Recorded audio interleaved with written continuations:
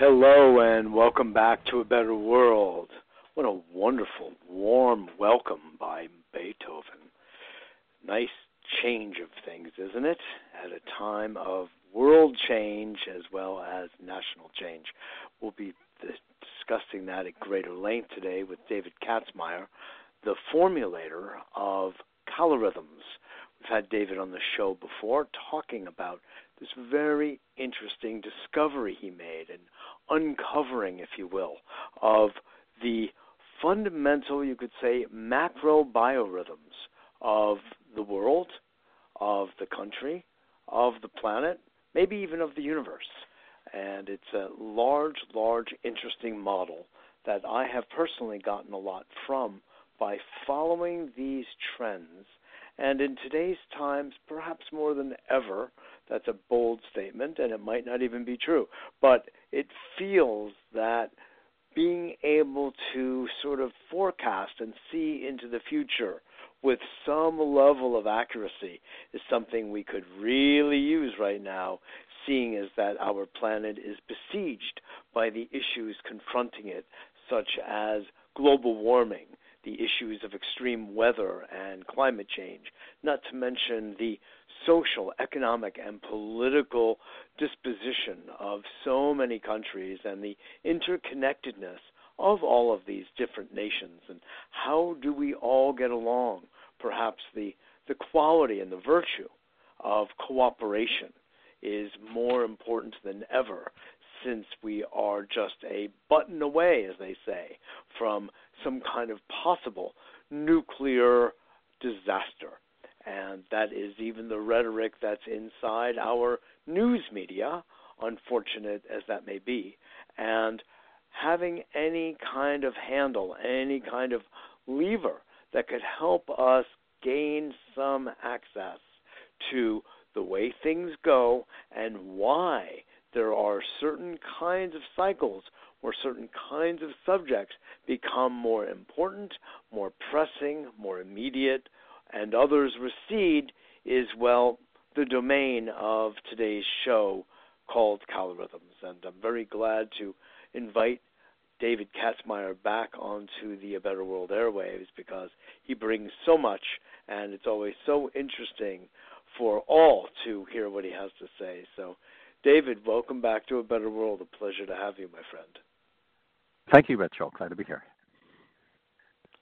Well, I gave a bit of an introduction to some of what you do and what you've conceived, and I'd love to really dive in and take a look at what is this thing called Kalarhythms, i.e., what was the nature of its birth, no pun intended, ha-ha, he-he, wink-wink, and you can maybe expound upon that a little bit, and then we'll get into some of what is going on kind of today and what we might see for the next year, 2 years, 5 years, 10.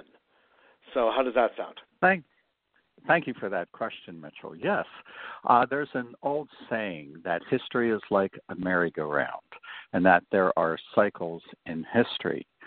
But we know that, but we haven't really gotten a single theory that says this is the cycle of history and it moves in so many years and this is what we can expect. So why haven't we ever heard anything like that? And I believe it's far more what we complex. have heard, just to interject a bit of that, is the work of Spengler and the work of Toynbee that these historians have brought to bear the idea of there being seasons of history, so to speak, and a certain movement and trend that is followable and identifiable.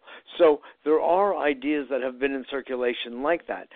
But honestly, I think that what you're dealing with here, what you've formulated yourself, is, in a sense, a little bit more sophisticated and refined than that. Yes, it builds on these premises that have long been known. Take, for instance, Spengler. He believed that a civilization will go through stages of development like a person. It will have a birth and go through a childhood and then move into adolescence, have an adulthood, a period of senescence, and even a death.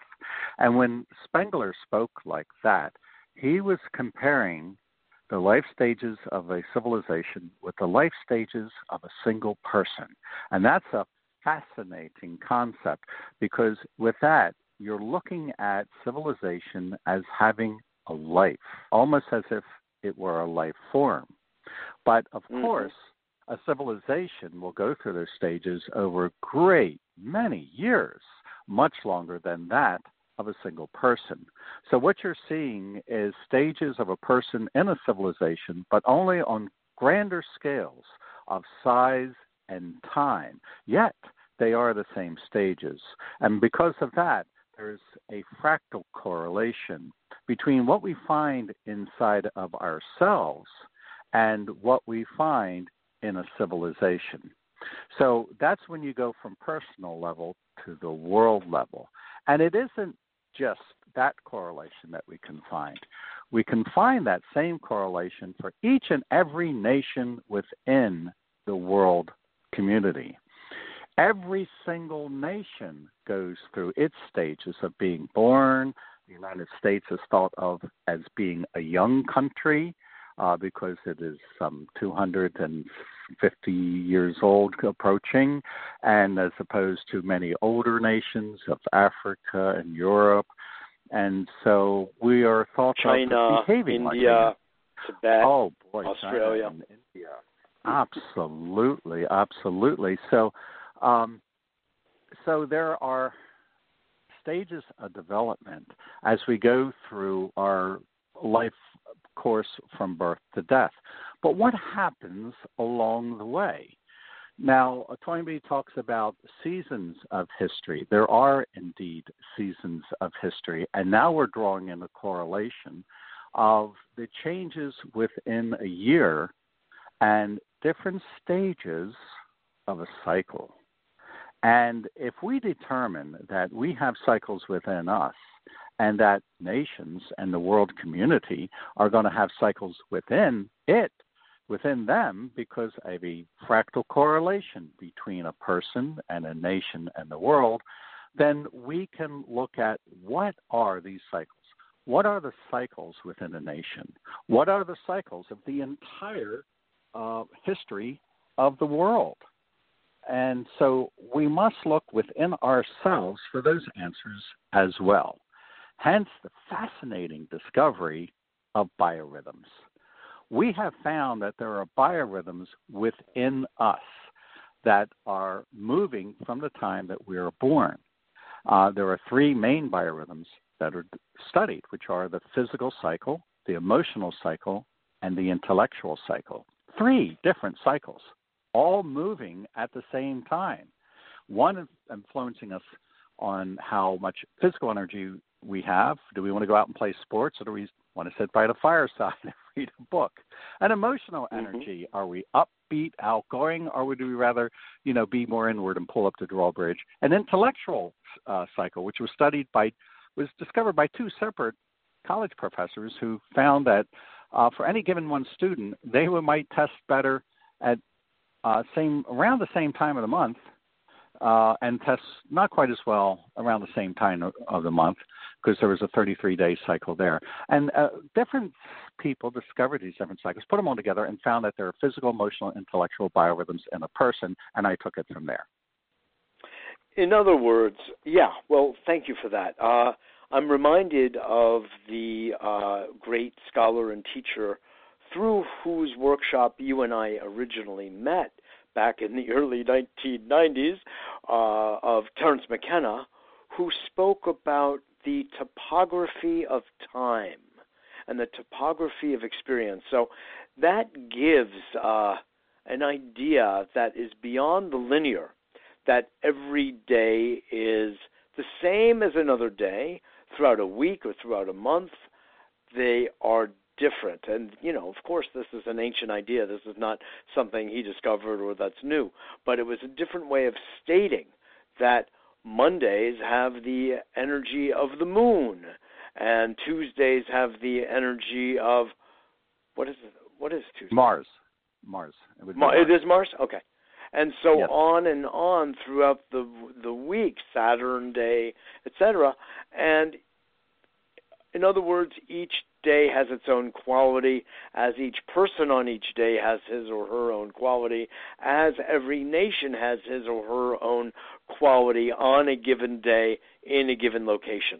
So you've got these sort of spinning balls, or that merry-go-round effect that you spoke of earlier, David, and we see that there are these interactions in between these variables that are constantly in motion.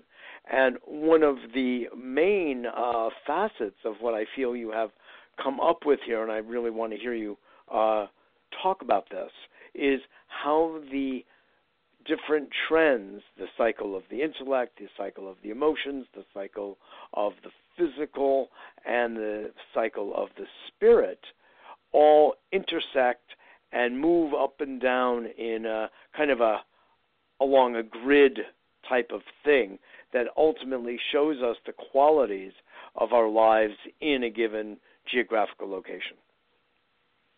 They constantly move in their upward and downward patterns as an integrated part of a complex system. These cycles begin at birth. We have in us biorhythms that begin on the day that we're born, and there is a physical cycle, 23 days, going up and down. There's an emotional cycle of 28 days. The 28-day emotional cycle moves up and down in us, and the intellectual cycle moves up and down every 33 days. So here we are, a 23-day cycle, a 28-day cycle, and a 33-day cycle, each one affecting different parts of the self. So you can't say that there is necessarily a cycle moving within us. There are numerous ones moving within us. And on any given day, they could be in all these different combinations. You can have one high, another low. You can have the majority. You can have all of them high or all of them low, and so forth. Well, so it is for the nations in which we live. We seem to have somewhat uproaring times in a nation's history and rather more subdued times in others. I believe it's because of in part because of the internal rhythms that are moving within that nation. And within us, the individuals comprising that nation. You know, it's interesting that a nation would take on our form when we are actually like cells in a great organism. So there is a fractal relationship. We create in our own image. And so a nation full of people is going to behave like a person.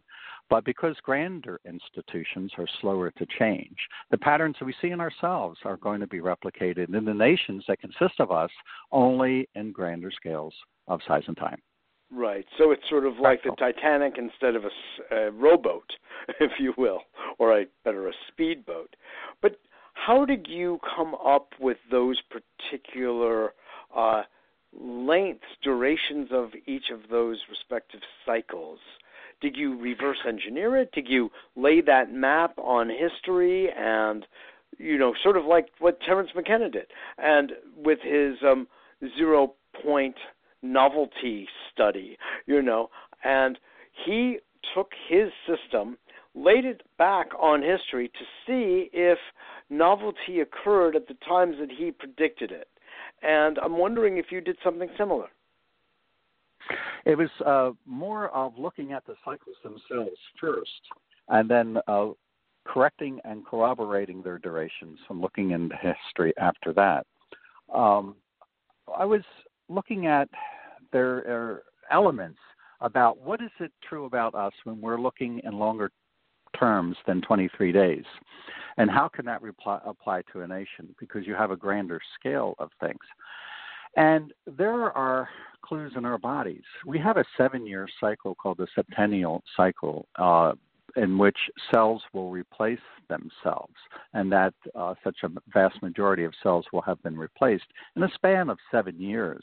And there were other things that I found corroborating with multiples of 7 related to physical. So had a possible anchor point that things might be related to a 7-year directly or 7-year multiples, and things related to physical, emotional, this became a bit more vague. When you look at relationships and marriages and even musical groups, it's often that they go through a 9-year cycle of really going through a close relationship, and on the 10th year they might separate. The most common time for a divorce to happen is on the 10th year. That's because you've gone through a 9-year cycle. And I first started looking at the 9-year cycle because of a friendly disagreement I have with a close friend who was talking about numerology, and he was saying that you could add up the digits of the day of the month and find, like if it's the 31st, you add up 3 and a 1, that equals a 4. And I said, oh, so the 30th before that was a 3, right? Yeah. And the 29th before that was a 2, and so on.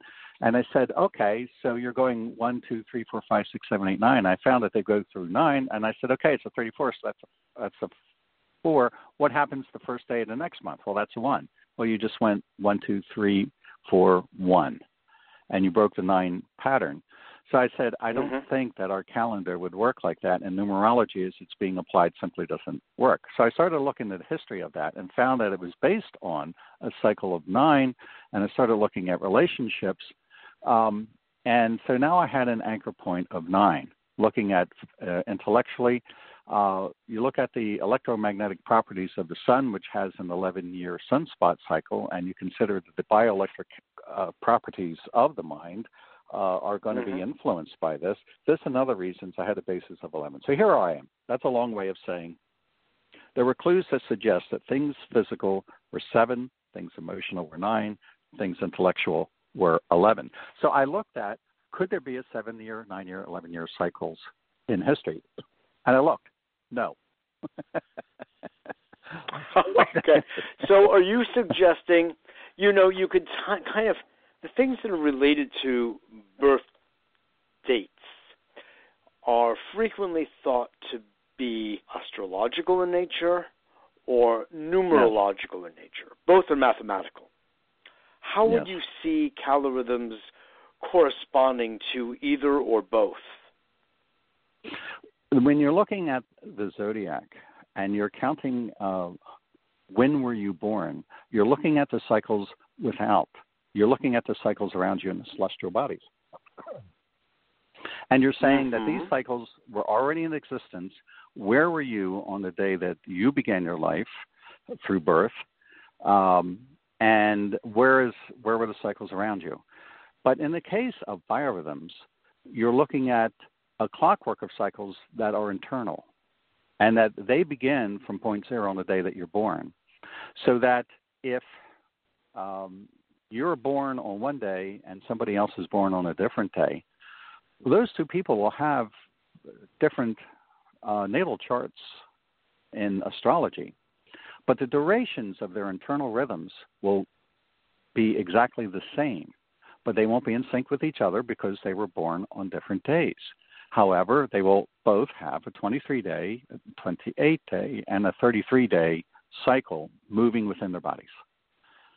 So one's internal and the other is external.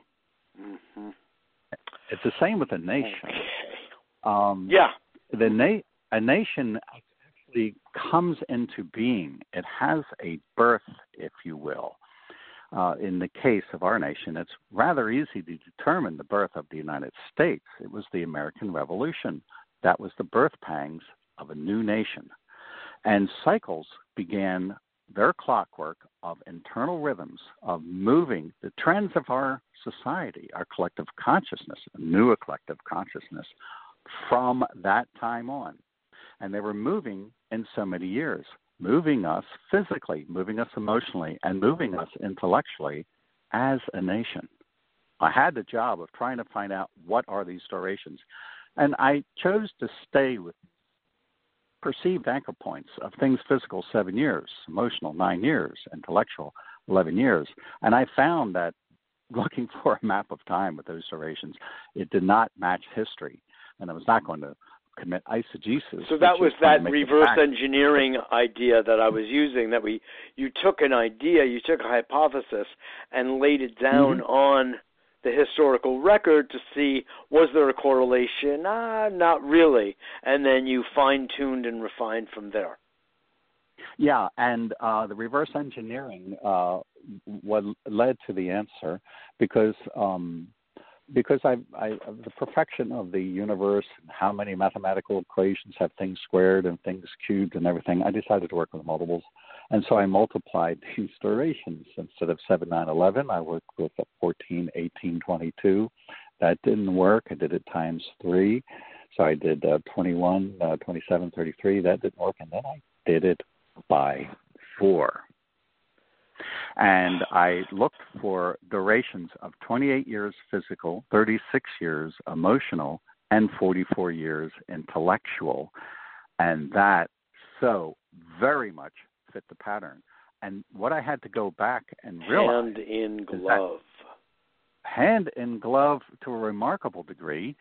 So when I had 7, 9, and 11, I did not have the durations of cycles. I had discovered their quarters.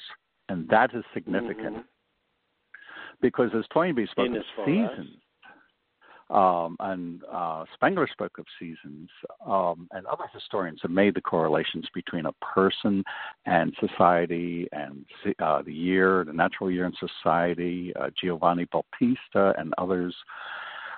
We're finding that not only do cycles have highs and lows, but they go through 4 seasons of development, 4 stages of development. When you start things new, when you improve on what you started, when you cut back and review what you've done, when you break away from the past and experiment with things never tried. And these 4 stages of development, like 4 seasons of the year, are found as each cycle goes through its seasons in time. So here we are. We have a nation, every nation has cycles within it, as we have biorhythms within us, and they are affecting the nation in terms of what we can consider to be physical, what we can consider to be emotional, and what we can consider to be intellectual aspects of a nation. And we can talk about what they are, if you wish. Well, what I would like to do is dig into our nation, the United States of America, even though we have people listening from Australia and Spain and Canada and all over the place, which everyone would like to know, since the United States is, at least at this point, remaining a leader in many ways, at least economically, and our choices here impact everyone in ways that other nations don't necessarily impact everyone to the same degree. They impact because that's the butterfly effect. I mean, that's just the nature of the interdependence in reality. But since you and I live here, I would love, and so many of our listeners do, to look at what you call an emotional upswing or downturn and passing the median line, and what that means in some very actual, like what's happening now. And I want to just preface this, David, by saying to our audience that David has had this uncanny ability, because of Kalarhythms, to predict with stunning accuracy, with just a few exceptions, who would be elected as president over the course of, my God, you'll correct me now, some 20, 25 years, and with virtually pinpoint accuracy. And when he was wrong, there were reasons that he could explain using Kalarhythms. You could say, ho, ho, ho, of course, we can all explain. No, but there are actually very technical reasons that would have thrown off his accuracy. But the track record is stunning, and that's why I would like you to talk about what's going on here now, because we're facing such difficult, challenging times. At moments, even, it seems like we're not going to kind of get through it as a species. Other species, yes, but not the human. So please tell. Well, I started calling presidential elections in 1980, and in the span of 36 years, I missed one, 2012. I thought Mitt Romney was going to be the next president, and I thought that President Obama was not going to win re-election. That proved to not be true. And I dismissed that because I was wrong.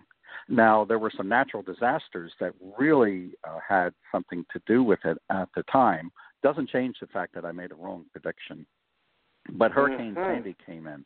Romney, my perception, was playing his campaign very safe, trying not to stray too far from the middle and appeal to swing voters, undecided voters, not to polarize the campaign too much.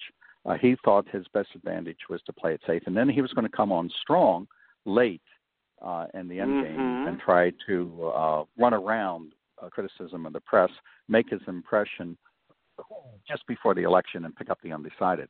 And along comes Hurricane Sandy, and his end game strategy was completely, not to make a pun, but had the wind drawn out of it, because everything went into the news there. It was very important. We were at a crisis. Governor Christie and President Obama really worked together very well with a lot of people that needed help at that time. The headlines just took away the end game. So there you are. But as far as every other one, including the last one of 2016, I did predict correctly, so I missed one. But well, congratulations.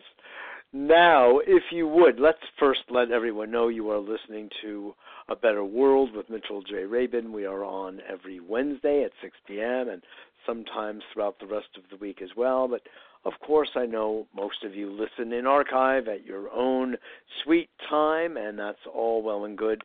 You can find our radio archive available either at Blog Talk Radio or at www.abetterworld.tv, along with a detailed description in the newsletter where there's also a link. And David Katzmire has been intimately involved in helping me do those newsletters over the course of many, many years. We've passed through many emotional, intellectual, and physical, spiritual cycles together during the mapping of these newsletters for a long time. And if you would like to receive it, please go to our website, abetterworld.tv. In the right-hand column, you can just click and sign up and become part of A Better World family, A Better World community. They're free, and we announce both our radio show guest, when there is one, which is oftentimes the case, or me speaking and with the audience, and our Monday evening, 7 p.m. Eastern Standard Time here in New York City TV show, Community Cable TV. We've been on every week since 1993, and we'd love for you to tune in and be part. And thanks so much for joining. It's such a pleasure to be able to speak with you and share this rich material with you every single week. So today's show is focused on this subject called Kalarhythms, which is really looking at the natural rhythms, the natural cycles that my dear friend and colleague David Katzmire has very specifically identified and mapped in a way that we can follow into the future, so we get a sense of what's next. And that's where we are right now, folks, in today's show. David, what's next? Well, we were talking about what is physical in a nation, what is emotional in a nation, and what is intellectual. Because the notion is that these things are moving in cycles. Now, we can say in a person that we have cycles moving within us in the form of biorhythms, and it's easy what to say, what is physical, emotional, intellectual in a person. Physical, it's our body. Emotional, it's how we feel intellectually. It's basically our thought process. So what happens when you're dealing with something that's not quite tangible in the way that we're used to thinking of tangible? We're talking about a nation. What is physical? Well, what is physical in a nation is its output of durable goods, its strength and readiness of the armed forces. How much do we build? Are we energetic in our activities and expressions, such as are we doing disco dancing, or are we falling back on the more subdued ballroom dancing? How do we have a trend for physical fitness, or do we have high numbers of people being overweight and out of shape? Are we even consuming more red or less. And these things all move together in the same highs and lows of our 28-year physical cycle. Times we're more physical than not. There are times when we are more prone to be territorial and be ready to fight with another nation, and times when we are not. This has a lot to do with our physical highs and lows. 28 years. Yes. So that's physical in a nation. Now, what is emotional for a nation? It's the mood of the nation. And the nation does have a mood. When we look back on this, let's just say the 1960s. Let's go back just to last half century or so. That was obviously a very emotionally high time and a very high time intellectually. Well, indeed, both the emotional intellectual cycles peaked in the 1960s. And so people were coming out into the sun, very colorful and wearing tie-dye clothing, and it was make love, not war. Well, the physical cycle was low. I remember those days well, Dave, and I'm still trying to follow through on that. Well, yes, and you do. Well, this is all part of what a better world is, and you're putting that into action. This is why I've been a fan of a better world for a long time. And when you have an emotional high time in the mood of the nation and the physical low time, which means less fight, which is exactly what we had in the 1960s, it's make love, not war. Be emotional, not physical. But you move on, and by somewhere in the 1960s, those cycles reversed, and the down with the establishment movement, which is be non-materialistic, because physical, got replaced by yuppies who are saying, let's be materialistic, let's earn a living, wear suits, cut our hair, and drive BMWs, because that was physical. Now, what about the romanticism of the 1980s? Well, that was in decline, and so was intellectualism. The 70s and the 80s were almost the reverse of the 1960s. Then we come into the 1990s, and there you had a time when all of the cycles were low for a while. In the latter 80s and going into the 90s. And we call people coming from that time as Generation X. Why the X? Well, but there was no distinguishing characteristics, said the author of the book Generation X. So we're just going to give them X for we don't know how to define them because they just don't seem to have their own personality. Now, I don't hold that true for individuals coming out of that time. But that was the perception of the generation characteristics until you get to the turn of the century. Now, by the turn of the century, in 2000, by the time 2000 hit in the United States, all the cycles were high. And we had the biggest expansion that we ever saw. Taking the federal government, the Bush administration, Bush 43, expanded government more than all of the presidential administrations in American history combined. Really? More than that. Word. And he was Republican, right? What about small government? He was Republican. Now my personal analysis is that he was appealing to a Democrat Congress during his first term with eyes set on reelection. And so these were Democrat bills that got some Republican support, no veto, and then the expansion was massive. Now, as extraordinary as it may seem to have an expansion of that magnitude, here's what followed. During the administration of President Obama, that administration expanded the size and spanning of government more than all other previous presidential administrations combined, including Bush 41, who that administration alone had exceeded all presidential administrations combined. So imagine the size of the expansion there. Right. So now, it's federal government's 5 times the size it was in the 1950s. Now, that comes into the decade that we're in now. And now the cycles are not high, and as of very recently, all 3 of them are low. And what you're seeing now, let's look at it politically. You're seeing an administration that says we have to cut back, cut spending, cut some more, and then cut that. And then after that, let's get together and find out what we didn't cut. And this is a trend that you're going to see continue. Now, but anyway, I'm digressing because I was defining what was emotional. Emotional is the mood of a nation. Physical is what we build and how we are physically, territorially, in terms of materialism, all right? And intellectually, to get back to what are these three? Intellectually, it's basically how smart we are. When you look at SAT tests of students, they rise and fall, rather consistent with the intellectual cycle of 33 years. I mentioned the 60s before. In the 60s, we elected an intellectual from New England for president, John F. Kennedy, who I thought was a very brilliant man. But by the 1980s, the intellectual cycle was low. And so we weren't really looking for idealism in leadership as much as we were in the 60s. And we weren't looking for intellectualism as much as we were in the 1960s because the emotional and intellectual were high. They were high in the 60s and they were low in the 80s. But the physical cycle was then high. And so we were looking for strength, rebuilding an industry and national defense.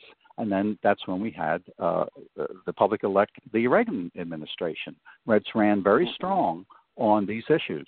And so you see the selection of the public reflects the position of the cycles at the time. This is the mind, the heart, and the body of a nation. This is what's physical. This is what's emotional. This is what's intellectual in a nation. It's a little bit different than in a person, but the correlation, when you think about it, can make sense. So yes, indeed. So where are we now? You've given us a good sense of the historic picture and laid out why things are the way they are to some extent historically. But how about now? What are we looking at in terms of today's pitch of the emotional cycle, intellectual, physical, and spiritual, as it occurs in 2018 February in the United States? Likely to have a decline. What's happening now? Meaning a decline in what? Everything. In terms of expansion, in terms of the mood of the nation, in terms of performance of students, in terms of economically. And so what's happening here is that you're seeing the record highs that came in the stock market shortly after the presidential election. But these things, and you're seeing investments, and Apple is bringing billions of dollars worth of business and jobs back into the United States. You have a repatriating trend in cycles, in businesses coming back. But this is a short-lived bump, I think, because what happened is that what the Obama administration could not get through Congress, it rolled with executive order. And some of those executive orders, according to small business owners, making growth difficult and actually causing many of them to go out of business, and healthcare practitioners to go out of business, private businesses of all kinds. So the Trump administration has struck down those executive orders massively. And there's so many executive orders that have been canceled that few people in the public know how many have been made gone. At the same time, it's put in some policies that may be acting as incentives. This is my perception of this. This is not cycle speaking. This is my perception. Now, but from a cycle's point of view, what is it that you see? The cycle's point of view is calling for it to go down. And that's why when I see this expansion, this improvement in the economy, I, for one, this is my analysis of cycles speaking, not my personal view, that it could likely be short-lived and that the overall trend is to go down and that the physical cycle will bottom out in 2020. The emotional cycle bottoms out this year. The intellectual cycle is in the process of going into the low half as well. That's putting us in a three-way low with two bottoms happening in two of the cycles within the next 2 years. This is this is industrial bottoming that we're going into. The mood of the nation that means is going to economic. If there's an industrial bottoming, then there is an economic downturn to the rhetoric that says America first and we're building a strong economy and all that. So that's all essentially a bunch of fluff and facade. Is that what I'm hearing? No, what you're seeing in the economy is real. These investments are real. The incentives are real. There's nothing I perceive as being false hope. And the reason why is because false hope usually is a mistake that we make during an emotional high when the other cycles don't support a strong economy. Sometime we could talk about what happened in 1929, which was entirely predictable. What we are seeing is real. But what I'm expecting is that you or not, it will be relatively short-lived, and that the trend will be replaced not by a crash, but by a slow downturn. And that slow downturn, I expect, will hit a bottom in 2 years, and then make a gradual recovery. And will that recovery, from the point of view of the world stage, will that recovery bring us back to where we were? Will it be a lesser position? How does that look in the world context? Okay, now you asked a wonderful question, and I'm glad we got to it here, 3/4 of our way through the talk, as it were. And that is the world stage. In terms of the United States, we're going to go up and down, on the little cycles that we travel on all the time. Yeah. As will every other nation. We're going through ups and downs that last decades. Like I said, 28 years, 36 years, 44 years. In our cycles internally, every other nation is doing the same thing from the time they're born. Mm-hmm. But on the world stage, remember there's a fractal relationship. Just as we can find biorhythms in a person of so many weeks, found in a nation are these cycles of so many decades. Guess what? They're found again in the entire world history, so many centuries. And that there is a grand physical cycle in world history, an emotional cycle, and an intellectual cycle in world history influencing all of the nations. So while we are going up and down on our smaller cycles, it's like waves on rising and falling tides. And the tides are the centuries-long cycles appearing again, influencing the whole world. And to answer your question, not so briefly, but to answer your question, I believe that the United States as a world power will continue to see some decline and eventually go the way of Great Britain, which is still Great Britain, but at one time the sun never set on the British Empire, and pretty much they laid claim to this land during the European invasion. Pardon me for my non-PC terminology, but they don't own this as they claim they did, and they don't own a lot of things. Well, the United States rose and became a world leader during a world physical high. That world physical high gave us the Industrial Revolution, and we were the king and the capital of that. Yes. But now the world has changed, and that cycle is low, and the world is in a physical low. Now, while we're not a one-trick pony as a nation. We have great emotional and intellectual strengths, but because most of our mood and ingenuity is mechanized and industrialized and put into the material world, I do believe that we will no longer be considered the number one nation, and it's easily predictable. You don't need cycles to figure that out. And what's going to happen is that the other cycles that were low throughout the Industrial Revolution are high now. And that is the great emotional cycle in the world and the great intellectual cycle in the world. So these are cycles of 332-year physical, 338 physical, 432-year emotional, and 528-year intellectual. So if those cycles are rising, guess who's going to continue to rise?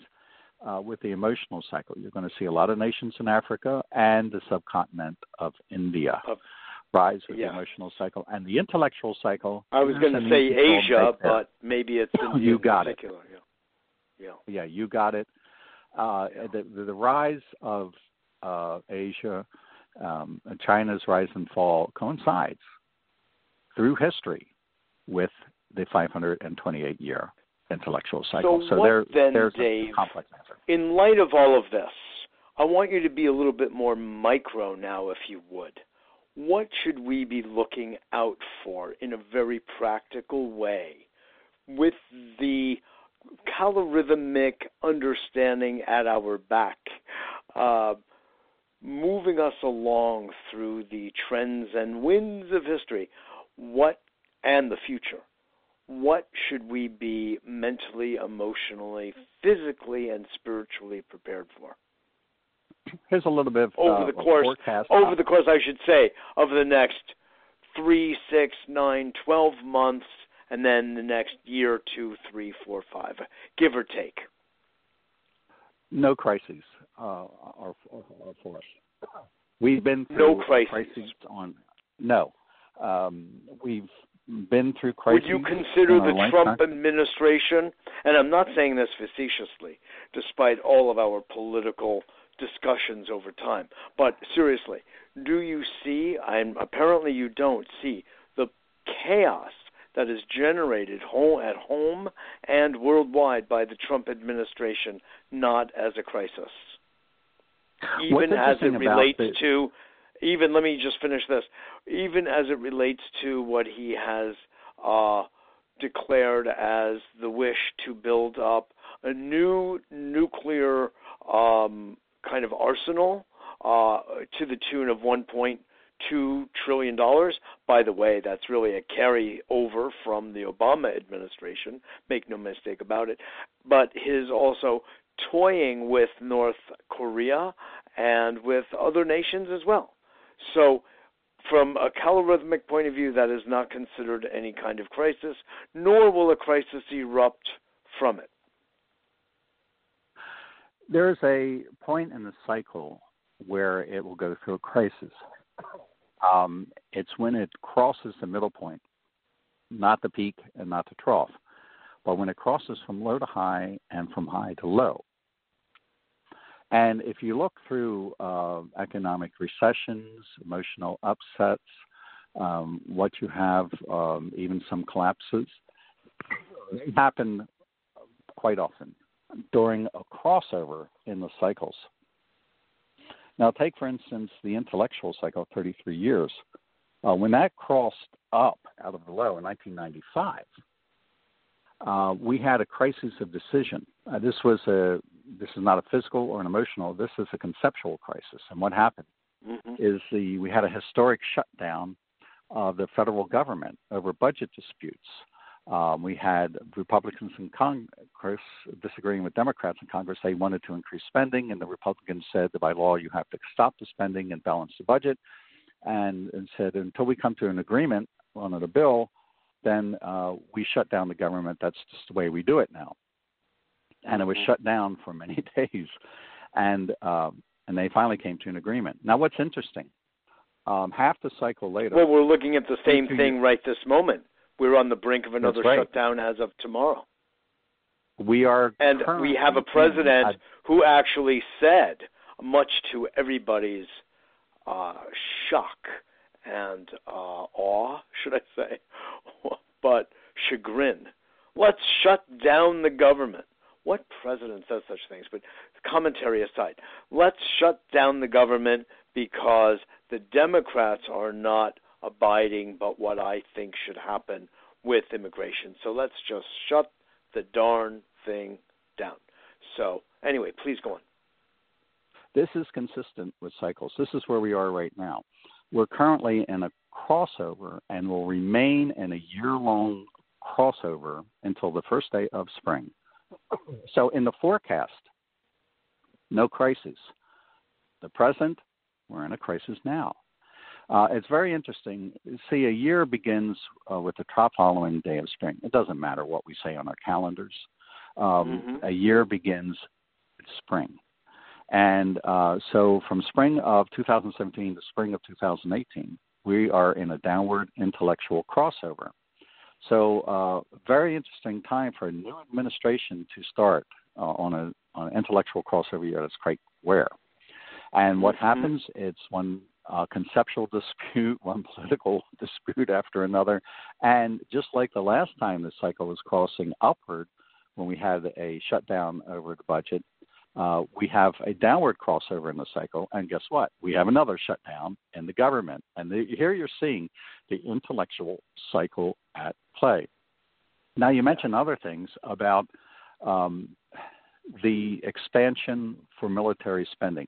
It's going to be a very tough uphill climb because to get that and building the wall on the southern border to stop illegal immigration from coming across the border.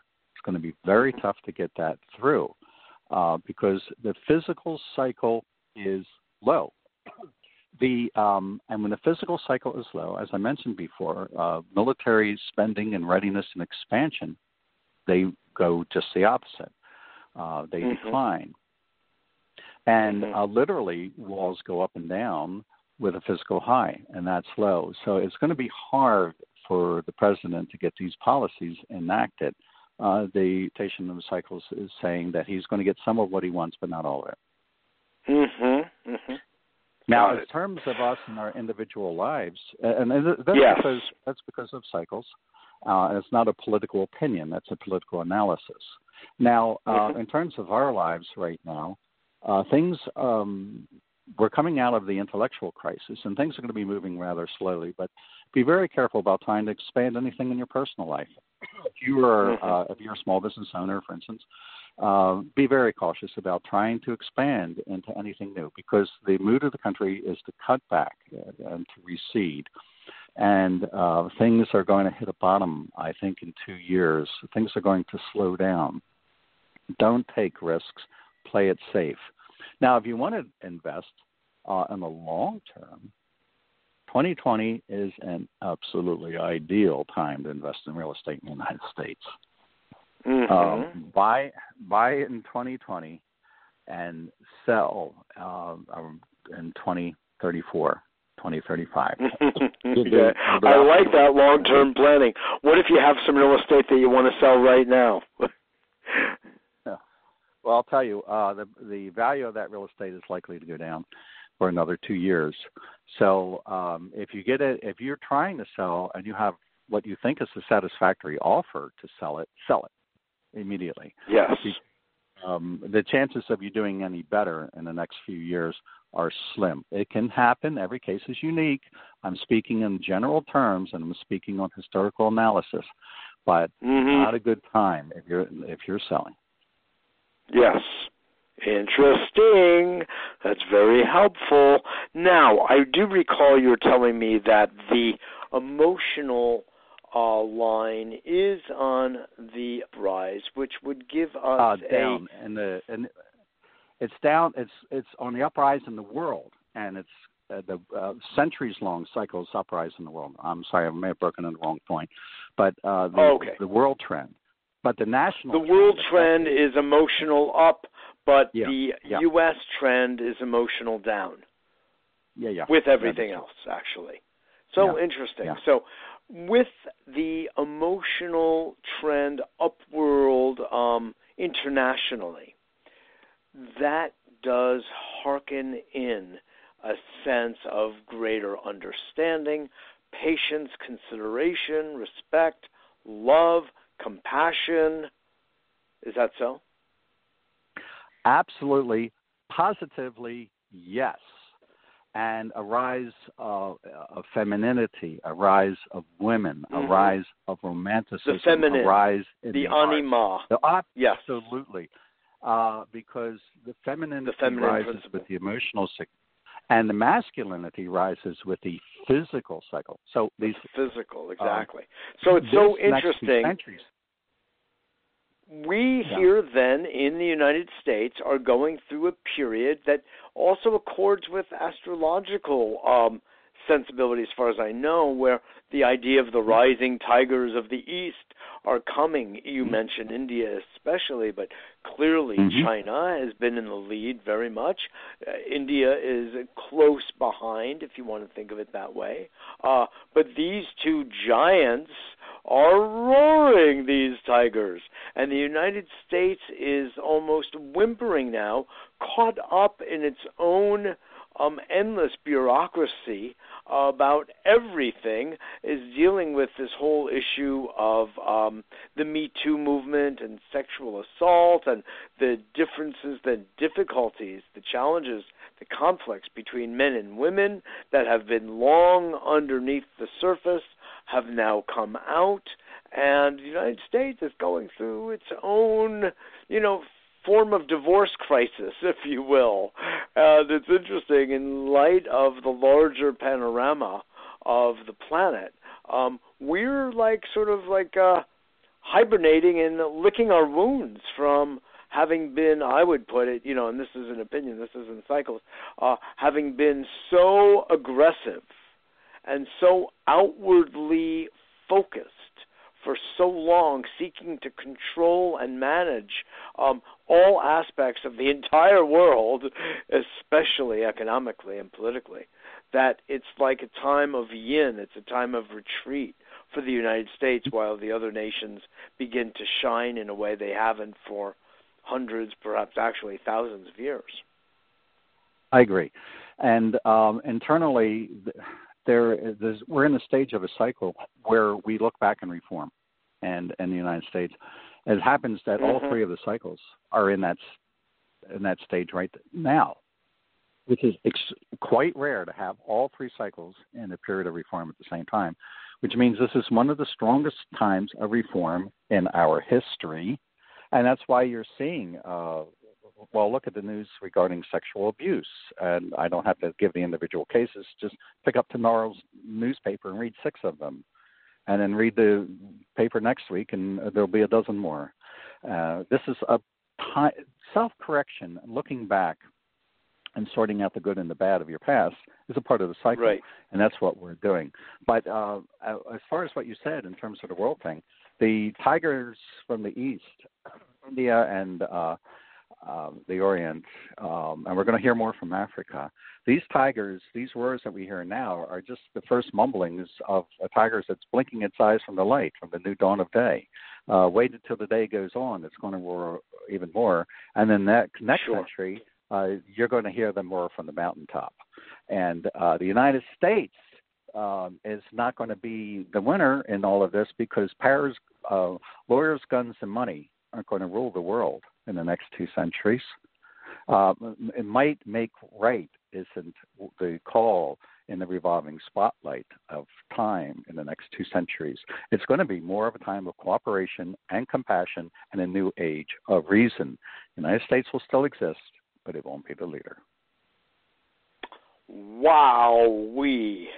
David Katzmire, quite a Kalarhythmic story, I tell you. It's exhilarating, it's daunting, and I believe it is true.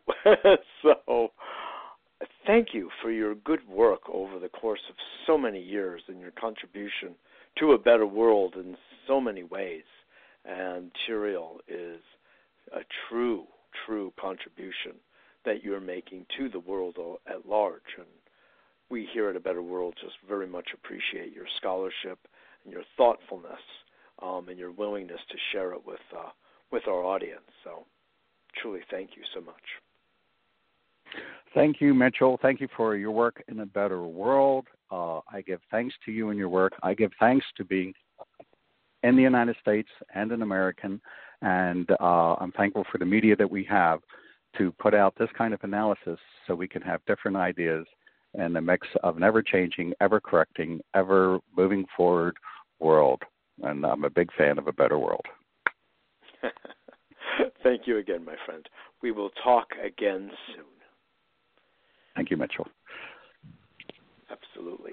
That was David Katzmire of the Kalarhythms, and you really got a good sense of the thoroughness and the comprehensiveness of this particular worldview and what it consists of, and remember what David said at the earlier stage of the show, that it is really all based on a person's personal biological biorhythms.